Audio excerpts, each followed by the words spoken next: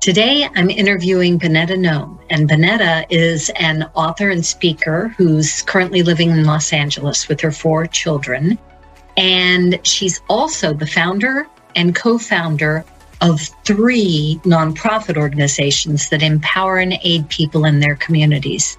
Her journey of learning how to do that and persisting to create impact through the charities that she leads is really inspiring, and a lot that we're going to talk about today, because it was not easy. But as she will share, it was always and is always really rewarding. She's also the author of a book called Becoming an Angel of Change, which I just love that title. And in it, she shares her own life stories in order to inspire people to discover their own strengths, uniqueness, and ultimate purpose. And again, Bineta is truly a woman with a heart for service, and you are going to love meeting her and being inspired by her today.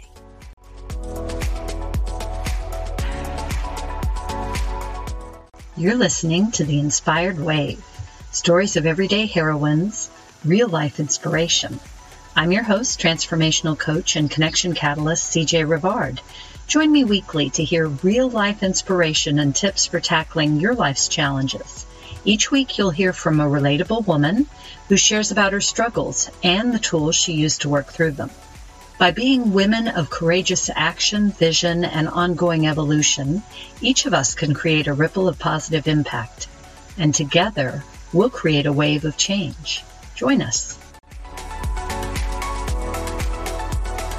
All right. Well, welcome, everyone. I'm so excited to introduce you to Bineta today. You just heard a little about her, and this is going to be a great topic.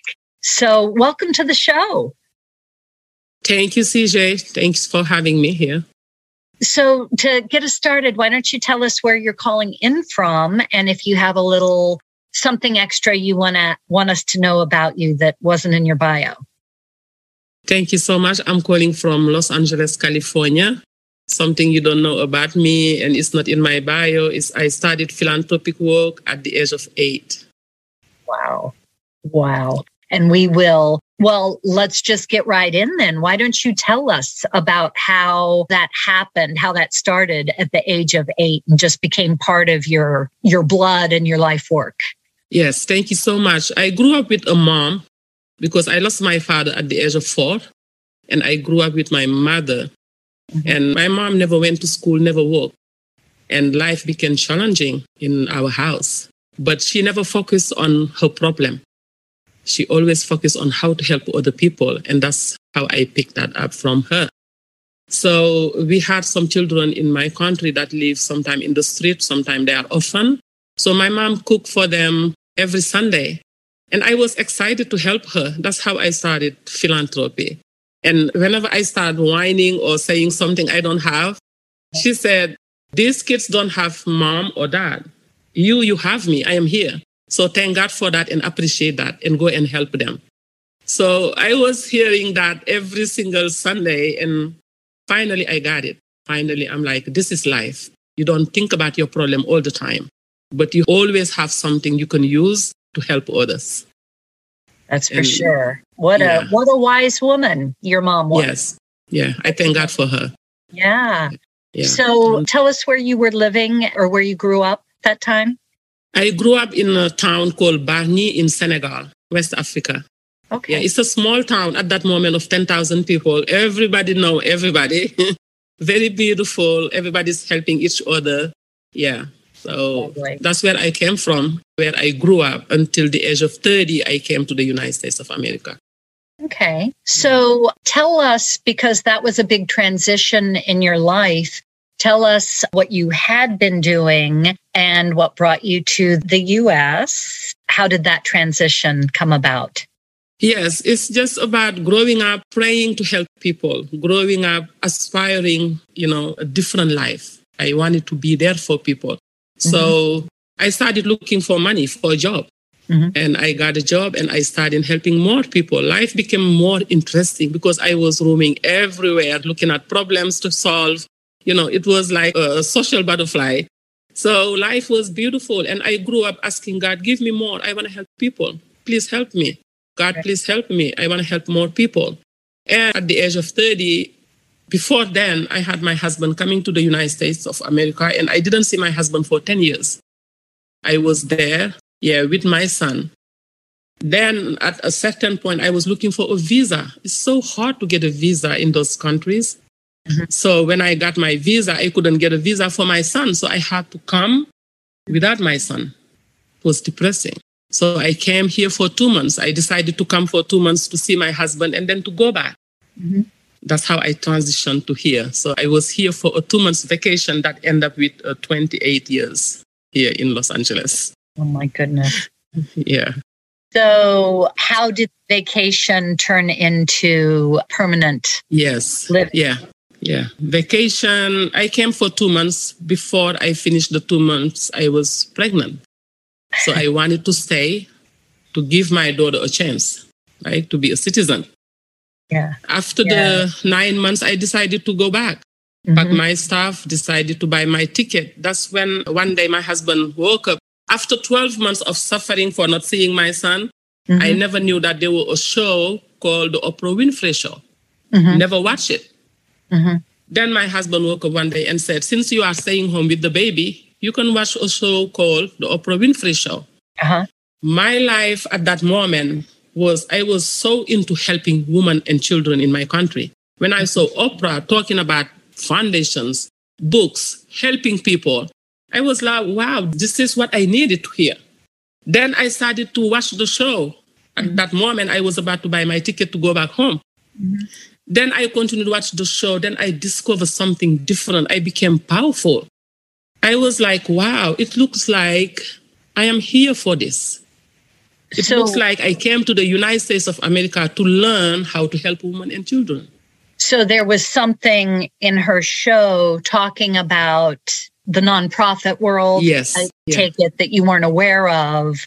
Yes. And so you felt like you were being called to lean in and learn more.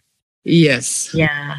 The first thing I learned from her was to be aware of yourself, of your feelings. I never knew that. I'm like, what feelings? What do I have to look for over there? There is nothing inside, because to me, there was nothing inside. It was so amazing. Wow. When you discover yourself, you become powerful. I was like listening to myself. What am I going to listen to? But then it was loud. When I listened to myself, I felt it. I'm like, this is so good. I'm not going anywhere. I'm going to stay here and follow her. I want to know more about myself. So that's the wonderful transition, because when I came and said, I'm going to make money in America to go back, help women and children, I find out that that's not life. Life is about awareness, your self-awareness. And that's what I found. And it was so interesting. It was so new to me. And I didn't want to go anywhere. I told my husband, don't buy the ticket. Let's just wait. At that moment, my son was there waiting for me. But my mind was not there anymore. My mind was, how can I discover myself? Because it was powerful. And that's how I stopped buying the ticket. I make a decision at that moment. I said, I am going to stay in the United States of America because God is showing me something. And I think you mentioned, so at that time, you had been kind of down and depressed before you, was that part of your... Very depressed because, my son was 9 and we were so connected. We were like a team because my husband left to come to the United States of America, and that was just me and him. So we were like a team, and leaving him to be here was so stressful. It was so depressing. Yeah, but then when I discovered that, that's how I shut off my stress. That's why I said philanthropy or having a vision will help you, your stress fade away. It's going to decrease your depression. And I'm a living proof to that. I was so depressed, so lonely, because my husband will work 12 hours a day and I was alone at home. Right. So I was so disconnected. I was not speaking English at that moment. So life was just like, I was like lost. Then I discovered that a year later, and everything changed. I was excited. I had my vision very clear. I was connecting the dot. I'm like, I'm born to do this, and I am in the United States of America, not to see my husband, but to discover myself so I can go into this mission. So what was your vision at that time? My vision was to make sure all women will just stop suffering in my country, because women suffer in my country. My mom was an example after my father passed, and no one is there to help. We don't have, like in America, a government helping you to get something. We don't have none of that. You are by yourself with your children. And I was a witness, in my mom's situation. Many women in my neighborhood were suffering. And I witnessed that. And it was hard as a young girl. Yeah. So I was like, I have to do something about this. That's when I started just staying away from school, looking for a job. Because we needed that. Mm-hmm. Oh, right. Yeah. So that's how I stopped school and had a job and start helping my mom to relax a little bit, because it was very intense for her to raise 5 children, no job, no school. It was tough. Yeah. It was very tough. So I was born to do this. That's what because sometimes the affirmation can help you also. So I told myself, I am born to help women and children. And God brought me to America, show me Oprah Winfrey show, so I can recreate myself to go back and do what I want to do, or do what I'm supposed to do. That's what shut off my stress, my depression, my anxiety, and life became beautiful. Life became excited. So then you did end up learning and doing. You created a nonprofit, correct? Yes. And I heard Oprah talking about foundations, all those kind of stuff. I never knew they existed. I didn't know that. Yeah. I was helping people, and I told myself, I had a foundation without even knowing it, because that's what I was doing in my country. A lot less paperwork too, I'm sure. Yes. So now I have to go take care of the paperwork. Yeah. That's what when I got it, because at that moment, I didn't have a computer. Computer was not like now. We have computers everywhere. It was in 1997, 1998, something like that. So that's when I got up. I will drive to libraries to see how can I have a foundation. I will go to government offices. I will make phone calls. Just working on having my nonprofit gave me so much joy. That's why I said philanthropy will heal you. Yeah. If you want to get healed, if you are depressed or anxious or stressed out, philanthropy is the solution. No, because you're focusing then on others and the difference. Yes. You focus on something that is bigger than your problem. So you forget about your problem. So what was the process like? How long did it take? And what did you do? What is the nonprofit that you created?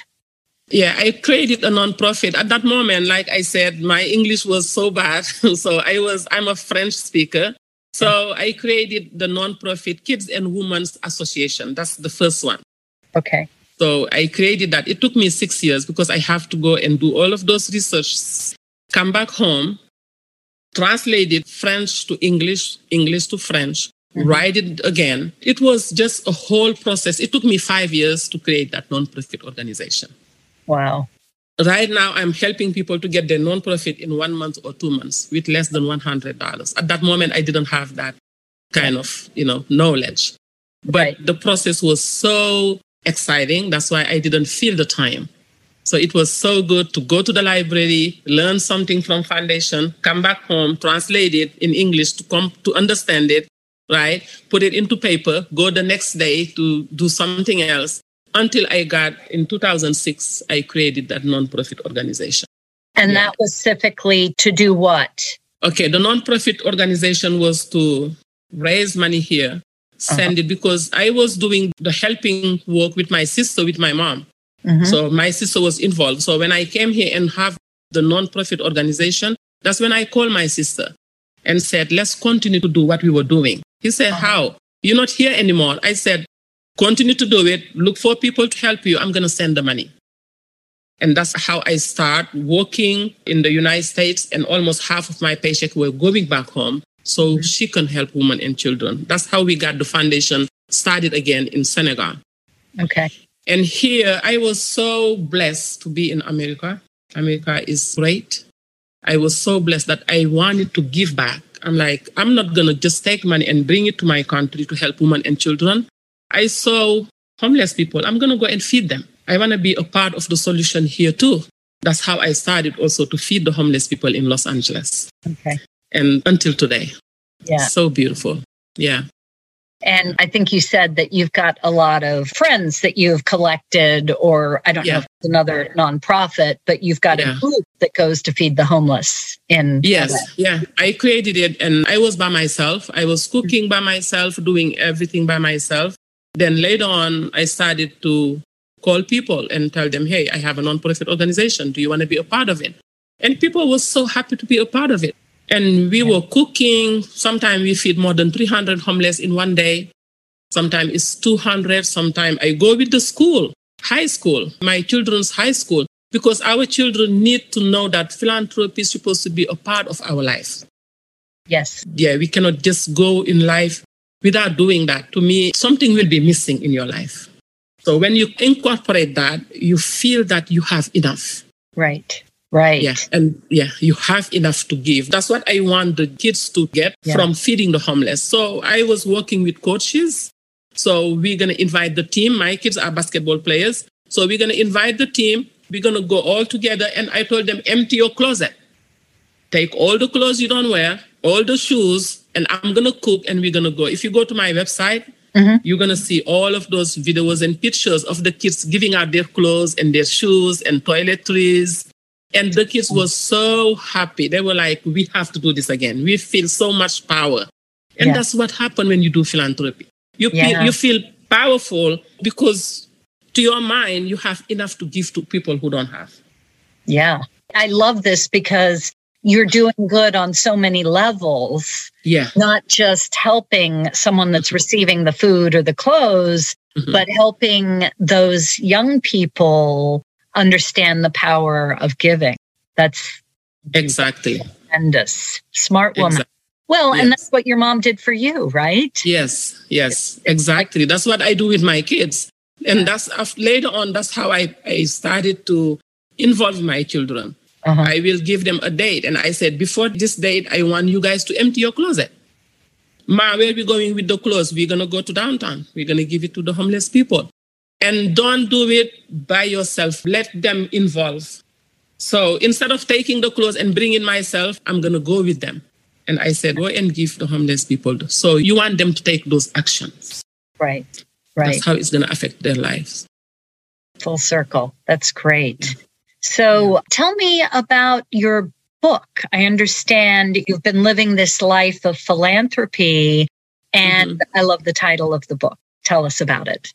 Yes, the book is Becoming an Angel of Change. Life-changing stories to help you discover your strength, your uniqueness, and your purpose. I love it. That's the subtitle of the book. So when I started, when you listen to opera, we will love books for sure. Never in my life, I thought that I will write a book because in my country, in my culture, we don't reveal our stories. That's the culture. When I was, in my culture, you don't reveal nothing about your life. It's just, but when you come here and you feel the power that, I can do this, I just called my mom and said, Ma, I'm writing a book. He said, oh, what? I said, I'm writing a book. What are you going to put in that book? My stories. What kind of stories? What are you going to say about me in there? What are you going to say about me in there? I'm like, you're going to love it. Then she's like, I don't know what you're doing, but make sure you put something that can inspire people only. I'm like, it's going to inspire people, but it's got to come from my stories, from our stories. And we had a problem just, getting there. But little by little, I explained to her what is the book for. So this book is just my stories from that age that we just talk about, helping people over there. And coming in the United States of America, because I got a lot of people asking me, it's very hard to have a nonprofit organization. You have to have money. I created my nonprofit organization without speaking English, without having money, without even knowing what I was doing. But I was so into helping people that I said, whatever it takes, I will do this nonprofit. You have to have the will, and then the way comes. But non-creating and running a nonprofit is not for the faint of heart. Yes. Like, it's not easy. just because there's no profit involved. That's true. Yeah, it's not easy. It's not easy. A lot of people have a problem, doing it or having it. But what I said, if you want to be happy in your life, if you want to be fulfilled, not even happy, if you want to be fulfilled, believe me on this, start helping other people and you see how your life will change. Yeah. I truly believe that one of the things, actually, we've touched on both of these. All of us are meant for two things in our time here in this world.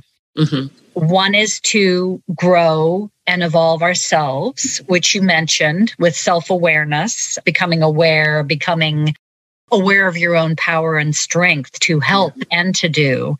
And the other one is to serve others. I feel like we're all called to do that, but sometimes we allow fear or self-doubt to get in the way of doing what we really would like to serve.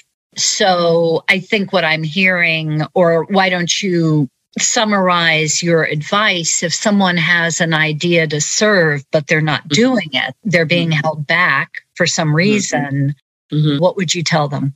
Life sometimes will stop you from doing great things. Sometimes you have to force yourself. You have to be willing to say, this is my vision. This is my life. I have to get up and do this. Every single time you want to do this, you're going to see life bringing so many things.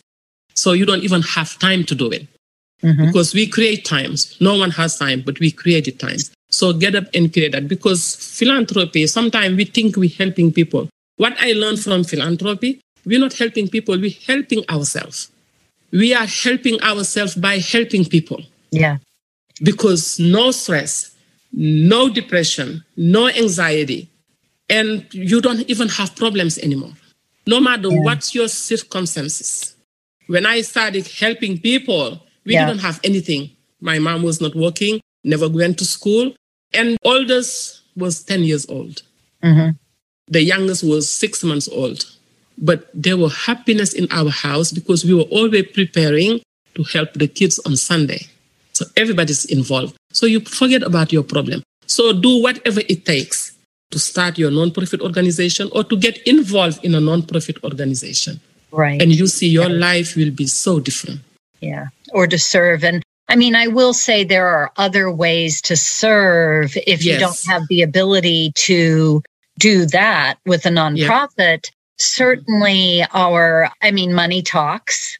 And I'm sure you do your share of fundraising. There is nothing like, if people don't have time to donate, to be able to donate that money to make a big difference. But there are many ways to serve. But I think the message is just to not just think about it.